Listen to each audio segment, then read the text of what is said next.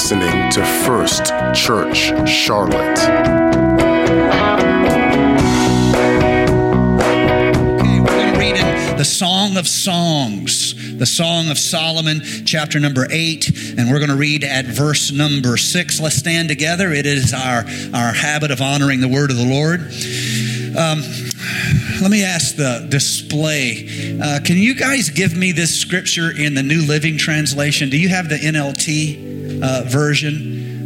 If you do, then give me Song of Songs, chapter 8, verse number 6 in the NLT. If not, we'll just read it in the New King James Version. I will give you a second to explore that. I am preaching today from this theme: first love is a fire. First love is a fire.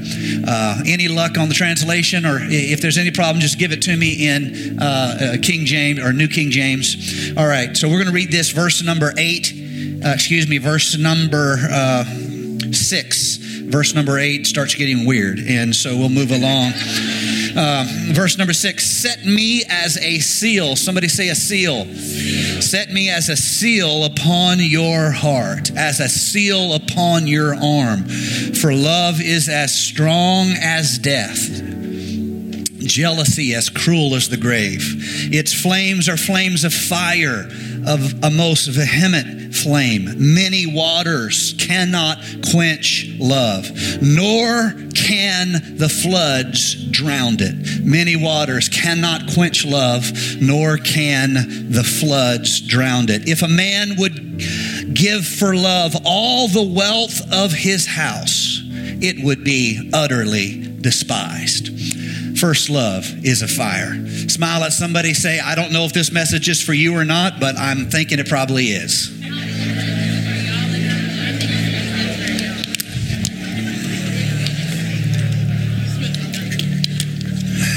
Amen. So I'll start by admitting what you already know, and that is this. Not a lot of sermons preached from the Song of Solomon.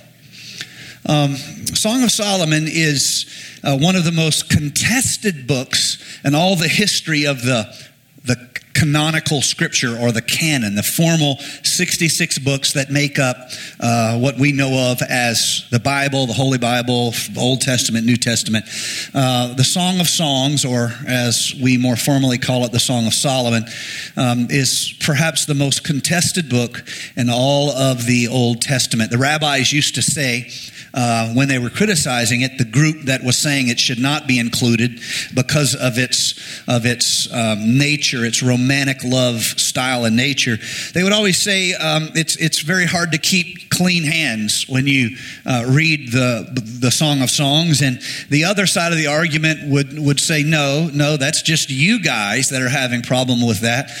This example of romantic love is a scriptural and spiritual teaching to us. And finally, I won't get into all the history of it, but finally, one of the most famous rabbis came out and formally declared that it was a spiritual instruction to us, and that the Lord was intentionally teaching us through romantic love, or what the Greeks would call eros, romantic love. Now, we are, all of us, going to church and being Christians, or at least the best of our ability, all of us are trying to be like the Lord, and we want to be filled with His love and filled with His heart. And God's love, we understand it in the New Testament as agape love. You've probably heard that a lot, agape love. That is divine love. It's unconditional love. Now, let me point out something here you probably already suspect, but I want to kind of establish it. We are, all of us, limited, finite, willful humans. Can I have a big amen? None of us have ever experienced, in a human context, we've never experienced unconditional love. The closest that the human experience brings you to unconditional love would be, I think we all could agree that it would be a mother's love for a child. That is image shown to us in some of the poetic scriptures in the Bible. That's probably as close as we get to understanding this idea of agape love. We do not understand agape love because we are not God. We cannot love unconditionally. However much you love that little baby, they're going to grow up and turn into a teenager. And then as a fine young barbarian, they're going to drive you crazy. And that's how that works. And there's really no getting around it. And it'd be great if we could say, oh, we have agape love. But here's the problem. The reason why we fail at having agape love is we don't love as we should. We love as we are. We are always changing.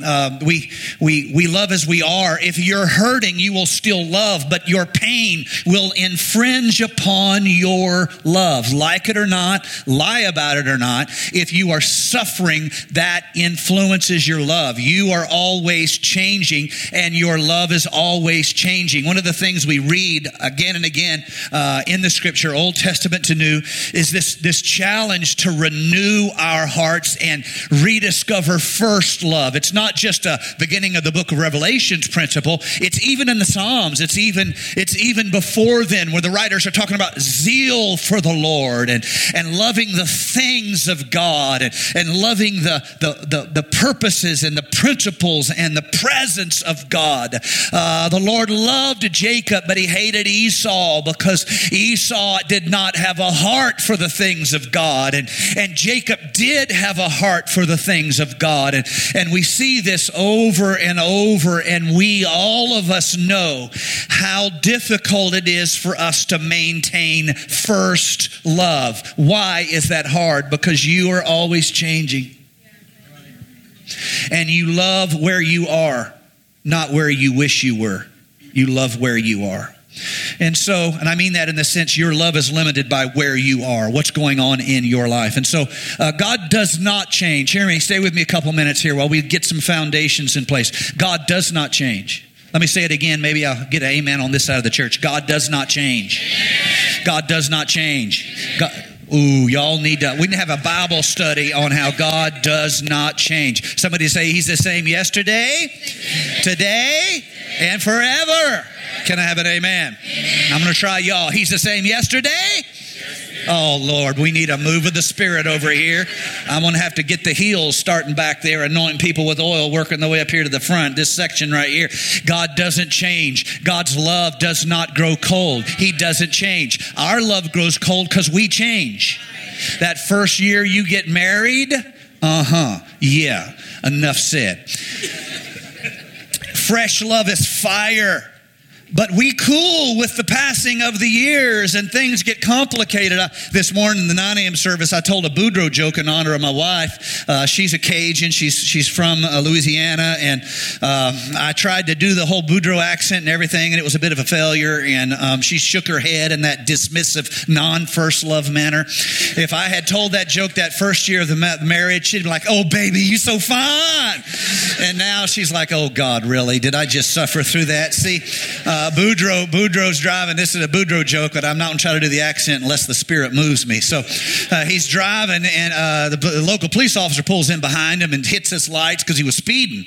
Well, Boudreaux didn't want to pull over, because he figured he had already had too many tickets, so he pushed on that accelerator and started driving faster and driving faster and driving faster. Got up over 100 miles an hour, and he realized he wasn't going to shake off the police officer, and so he finally pulled over, and the police officer came up there and said, Boudreaux, you give me one good, it's been a long day, Boudreaux. You're giving me trouble. Give me one good reason why I shouldn't write you a ticket and I'll let you go this time. And Boudreaux thought for a minute. He said, well, officer, last week my wife ran off with a cop. And I thought it was you and you were trying to give her back to me.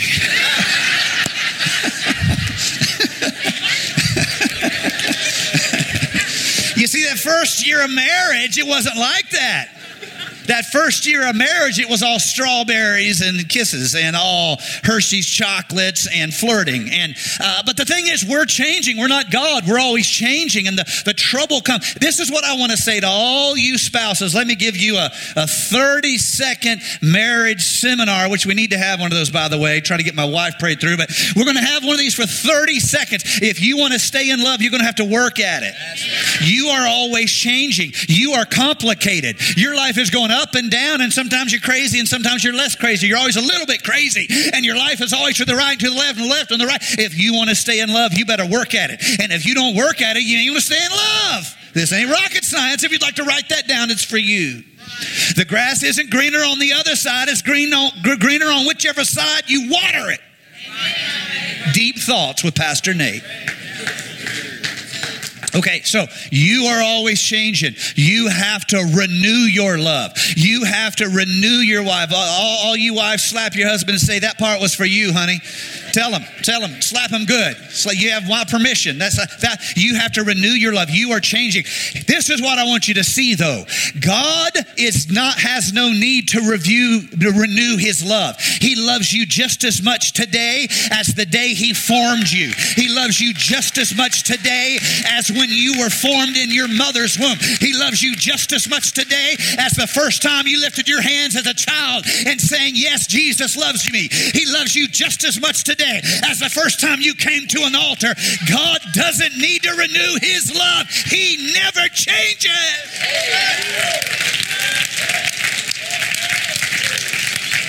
But there is nothing we can learn about ourselves through that understanding, because we are always changing. And so the wise man is going to teach you something about love, not with the language of agape love, which you can only admire but never understand. He's going to teach you something about love with eros language, romantic love, because that is something you understand. And in the same manner that the lessons of eros teach us something about the spiritual, the lessons of eros make us all a little bit uncomfortable. If you ever been around people who are newly in love, they just make you want to slap them. You hang up first. No, you hang up first. No, you hang up first. Stop flirting with me. No, you hang up first. I'm just going to sit here. I'm not hanging up. It's because I love you more. I love you more. No. You know I love you more. You almost forgot my birthday. You did. That proves I love you more. Yeah. But I bought you a better present. Ooh. We got to go. It's so late. I have to get up at 6 a.m. Well, what time is it? 4:30. I'm not going first. I love you more. Oh, baby, I wish I was with you. Oh.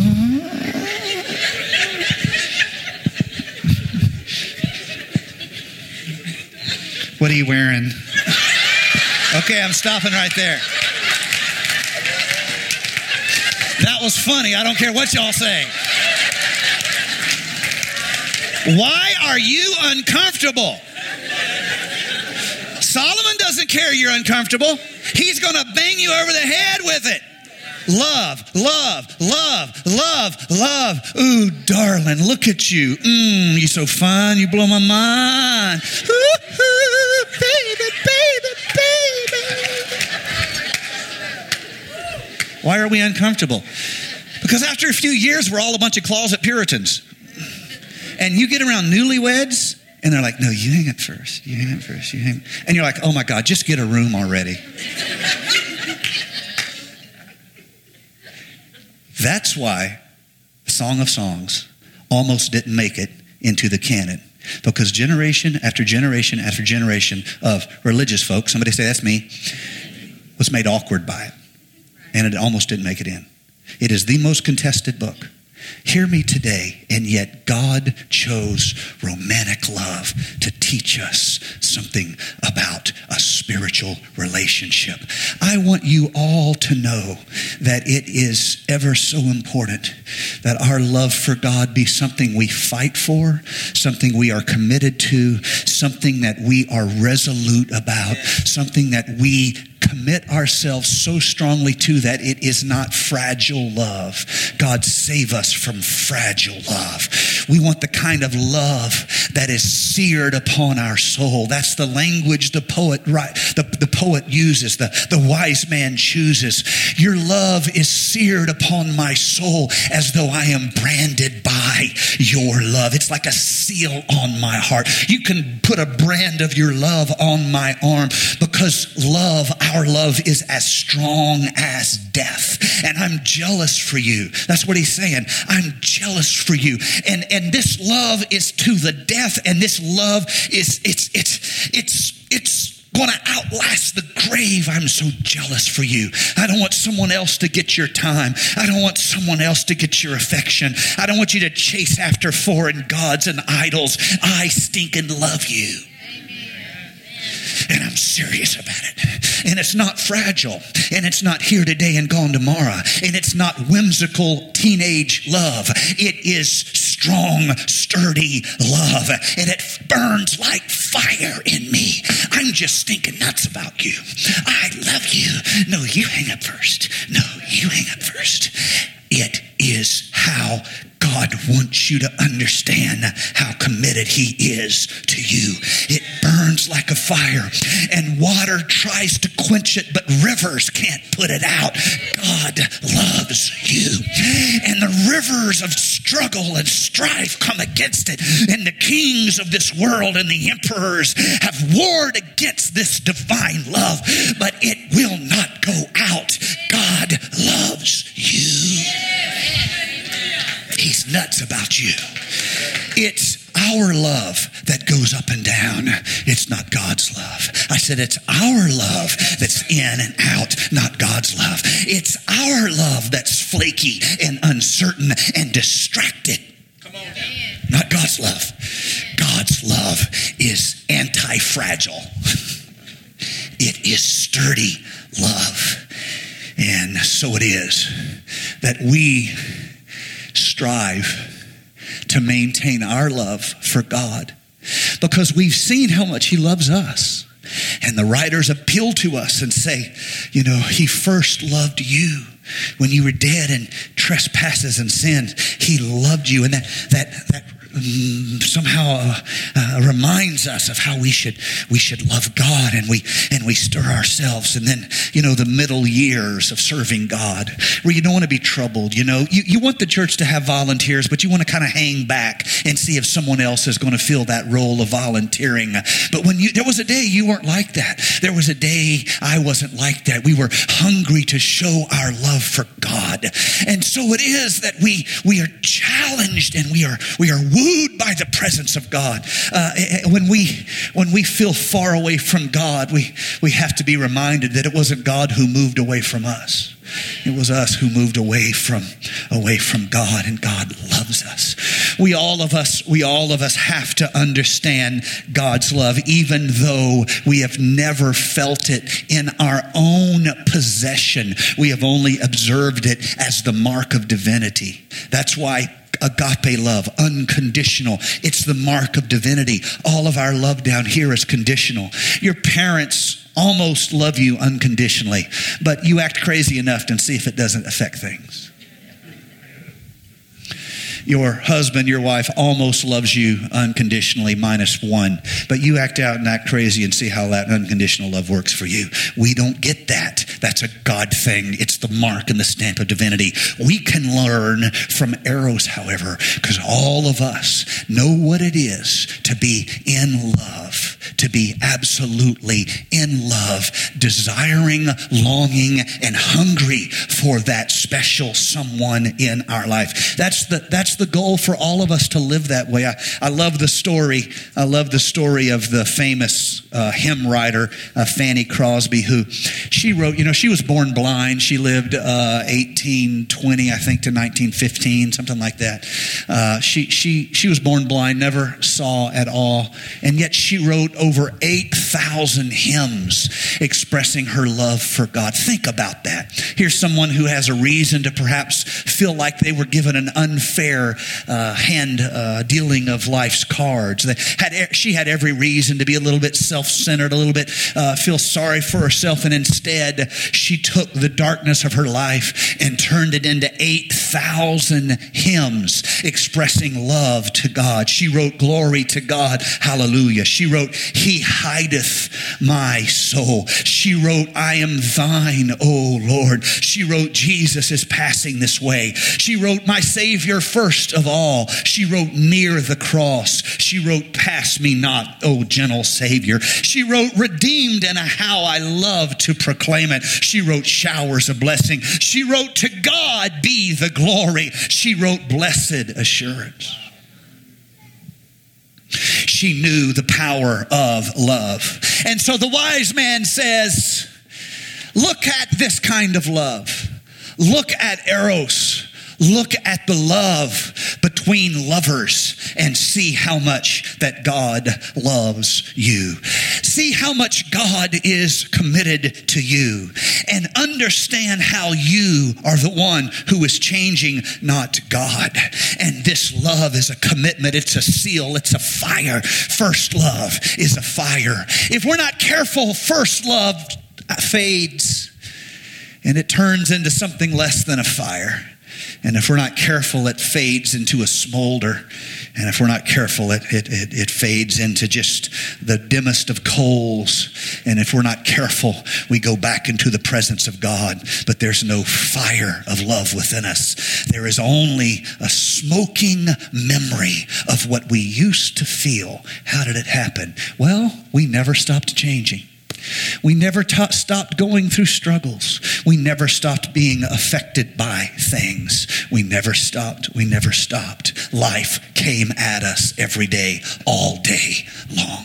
I cannot tell you today, unfortunately, I cannot tell you how to maintain in some perfect way your first love. That's very much reflective of your life and where you are. I've seen Christians go through terrible things, and I've seen them fight for their love for the things of God. I've seen Christians go through all the great sufferings of life. The most difficult probably would be a loss of a child. I've seen Christians go through that. We've seen our own beloved brothers and sisters go through that. We've seen loss of spouse. We've seen loss of friends. We've seen disease and sickness and illness. We've lost people we love very much. We buried my grandmother this year. We miss her. So many people that we know what it is to lose, and we know what it is to have the cooling effect of loss on our life. If you've gone through lots of pain in your life, it will affect you. Pain will morph you in negative ways. It will make you harder than you really are. It'll make you shorter tempered than you really want to be, because pain has in some way molded you in a negative manner. If you go through great loss, you're going to struggle to keep that first love. And you are going to have to choose to fight for it. You're going to have to choose to hold it dear to your heart. God's not the one who needs a renewal. We are the ones who need renewal. If you go through trials in your church, you're going to have specific pains that come to you directly as a result of the things that you go through in your own life and your own circumstance. I've known a lot of Christians who they loved God, but they had met God's people and they didn't want anything else to do with church. I would say most people who are currently not in church but grew up in church, it's not God they're mad at, it's God's people they're mad at. You're going to have a love that recovers from the wounds of misunderstanding. You're going to have to find a way to renew your first love after you've been misunderstood. Let me just point out a few things here. You already know this, but it'll be good for all of us to be reminded. If you do anything for God, you'll be criticized. Anything. It can be small, it can be large. You're going to be criticized. If it's a success, you're going to be criticized by people who are jealous. If it's a failure, you're going to be criticized by people who they're criticizing your failure. You know this. This isn't rocket science. If you don't want to be criticized, don't do anything. Don't try anything. Don't be anything. Just hide in a little foxhole and that be the end of your story. But if you try to do anything, if you try to lead a ministry, you're going to be criticized. There'll be people who like the way you do it, people who don't like the way you do it. I've had the unique opportunity in my life of being accused of two opposite things in the same week. You think I'm making a joke. I am not making a joke. Here recently, I was accused of two opposite things. One person said I was too far this way. The other person said I was too far this way. The same subject in the same week. And when it happened, I just called my wife. I said, honey, this is the Lord encouraging me because I've been accused of two opposite things in 1 week. You have to commit your love, your first love, to Almighty God. You have to have Jesus Christ in the forefront of your life, and you have to renew that. Otherwise, the first time you're wounded in the church will be the end of your ability to be used of God in His body. The first time you're misunderstood, the first time somebody makes fun of you, the first time somebody in some way wounds you, you'll be done with the body of Christ, and you will be casting away your own spiritual effectiveness because God designed you to be a part of a body. And someone in that body will not understand that you're different than them, and it's okay. The hand will look at the eye and say, you guys are so sensitive, you make me sick. What if I walked around like that? What if every time I picked up something, I said, oh, it hurts, it hurts, it hurts. And the eye will say to the hand, well, you're just a tool. You don't have any understanding. You're just a tool. And you'll say, I can't be here anymore. I've got to leave. You will have to renew your love for God, but God does not have to renew His love for you. So all of us must learn how to get back to first principles and say, I am going to serve God. I'm going to love God. I'm not looking to the left. I'm not looking to the right. I am renewing my first love. And if you don't know how to do that, you're always not going to be fighting for more than just your love. You're going to be fighting for your soul. If you won't fight for your love, you'll soon be fighting for your soul. And so, again and again in the scripture, you see this call to renewal, to first love. I can't tell you how, some formula whereby you keep your first love where it's supposed to be and keep the flames of divine affection and charity and devotion burning brightly. But I can tell you a little bit about how a fire stays burning. And so maybe you can learn something from the illustrations of the fire. Fire has to have three things to continue burning. It has to have heat, number one. It has to have fuel, number two.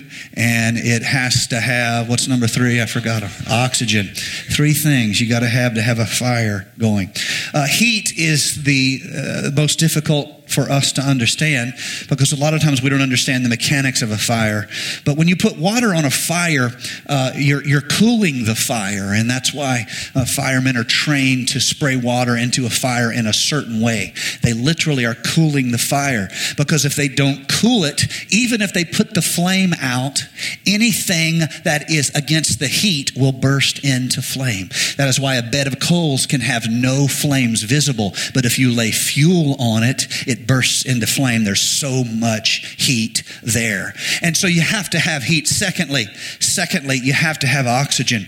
Oxygen, a lot of modern firefighting technology is not about cooling the fire with water, but it's about robbing the fire of oxygen. That's why a lot of the modern fire extinguishers, they put a gas over the fire that sucks the oxygen from it. And without oxygen, the fire goes out. And then finally is the fuel. When the fire runs out of fuel, it disseminates and it is in. What can we learn? What can we learn from this? First of all, heat. That was easy in the beginning. But you have to keep the heat in your devotion toward the Lord. And you're going to do that by what you focus your attention on. Hear me today, my brothers and sisters. You need to every day give credit to God for everything He has done for you.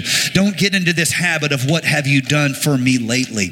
If God never does anything else for us, we owe Him an eternity of worship, an eternity of devotion, an eternity of exaltation. God's done so much for you. You need to cultivate that in your heart. You need to look again at what God has done to you, for you. You need to look again at His great love for you. You need to keep it in the forefront of your mind. This is why you will be changed by what you focus on. That's why the Lord tells the prophet Habakkuk, He tells him this. He says, write down the vision. He doesn't say write down the problem. He says write down the vision. When you sit up all night worrying, you know what you're doing? You're repeating the problem over and over and over. So let me ask you this question. When's the last time you stayed up all night long repeating the vision all night long? God's going to do it. There's going to be an outpouring. There's going to be a rain from heaven. God's going to stir this nation. There's going to be a great revival. Oh, what are you doing? I'm repeating the vision all night long. That's not what we do. We repeat the problem all night long. I don't know what I'm going to do. I don't have enough money. Nobody likes me. Everybody hates me. I'm going to go out in the garden and eat worms. You repeat the problem all night long, and then wonder why it changes you. Your heat will be managed by what you're focusing on. And so you need to be a one-man band of what God has done for you. You need to be a one-man praise leader.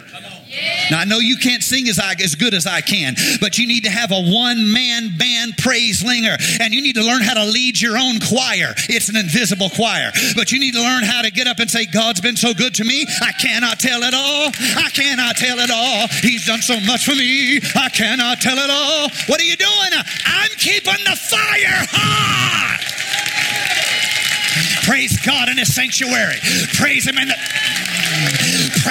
rising of the sun. Praise Him to the going down of the same. The name of the Lord shall be praised. Early in the morning I sought you. I'm keeping the fire hot. That's number one. Real quick, I'm almost done. That's number one. Number two, oxygen is environment. If you have an environment full of the things of the world, your fire is going to go out. If you fill your life with a bunch of Hollywood philosophy and carnal pursuits and sinful distractions, your fire is going to go out. God's not going to change. You are going to change. Your environment is going to have sucked the fire out. The fire extinguisher takes the oxygen from the fire, and the flames cannot burn. So, what are we focusing on? That keeps the heat where it should be. How are we handling our environment? That lets the fire for the love of God to burn. Thirdly, fuel. You are the fuel of transformation. Fuel is that object which, when in fire, is transformed from one state to another and releases the heat of its transformation. You are the fuel. You are the fuel. God is changing you, and every day He's making you more like unto Him. Yes. That affects every element of our life. That affects the way we walk, the way we talk, the way we live. It affects what we listen to. Come on, somebody give me a big amen on that. If you're listening to stuff that's putting the fire out, honey, it's you who are changing, not God. He's just as crazy about you as the day He formed you. He's jealous for you. What are we focusing on? What kind of an environment are we accepting? And are we being transformed into what He has called us to be? Transformation in God is always purposeful. We become the clay upon His potter's wheel. And He molds us and makes us into what we ought to be. And your creation is purposeful. He has a plan for you. He has a work for you to do. He has a witness for you to give. He has a renewing. The old you is being put away and the new you is being taken upon. The transformation is purposeful. It is intentional. And out of that transformation is going to come glory to His name and purpose for the calling for which He has called you. Amen. First love is a fire, but we're always changing. And the only way we get back to first love is when we recognize God's not the one who needs to change. We are the ones who need to get back to where we once were in God. Can you receive that today? Let's all stand. Would you step out of the seat you're in right now? Thank you for for listening to First Church Charlotte. If you're in the Charlotte, North Carolina area, worship with us at 4929 North Sharon Amity Road. For information about service times, church ministries, and so much more, visit us online at firstchurchclt.com. If you would like to support our efforts, text GIVE to 704-445-5353. We pray God's richest blessings to you. Come, worship with us.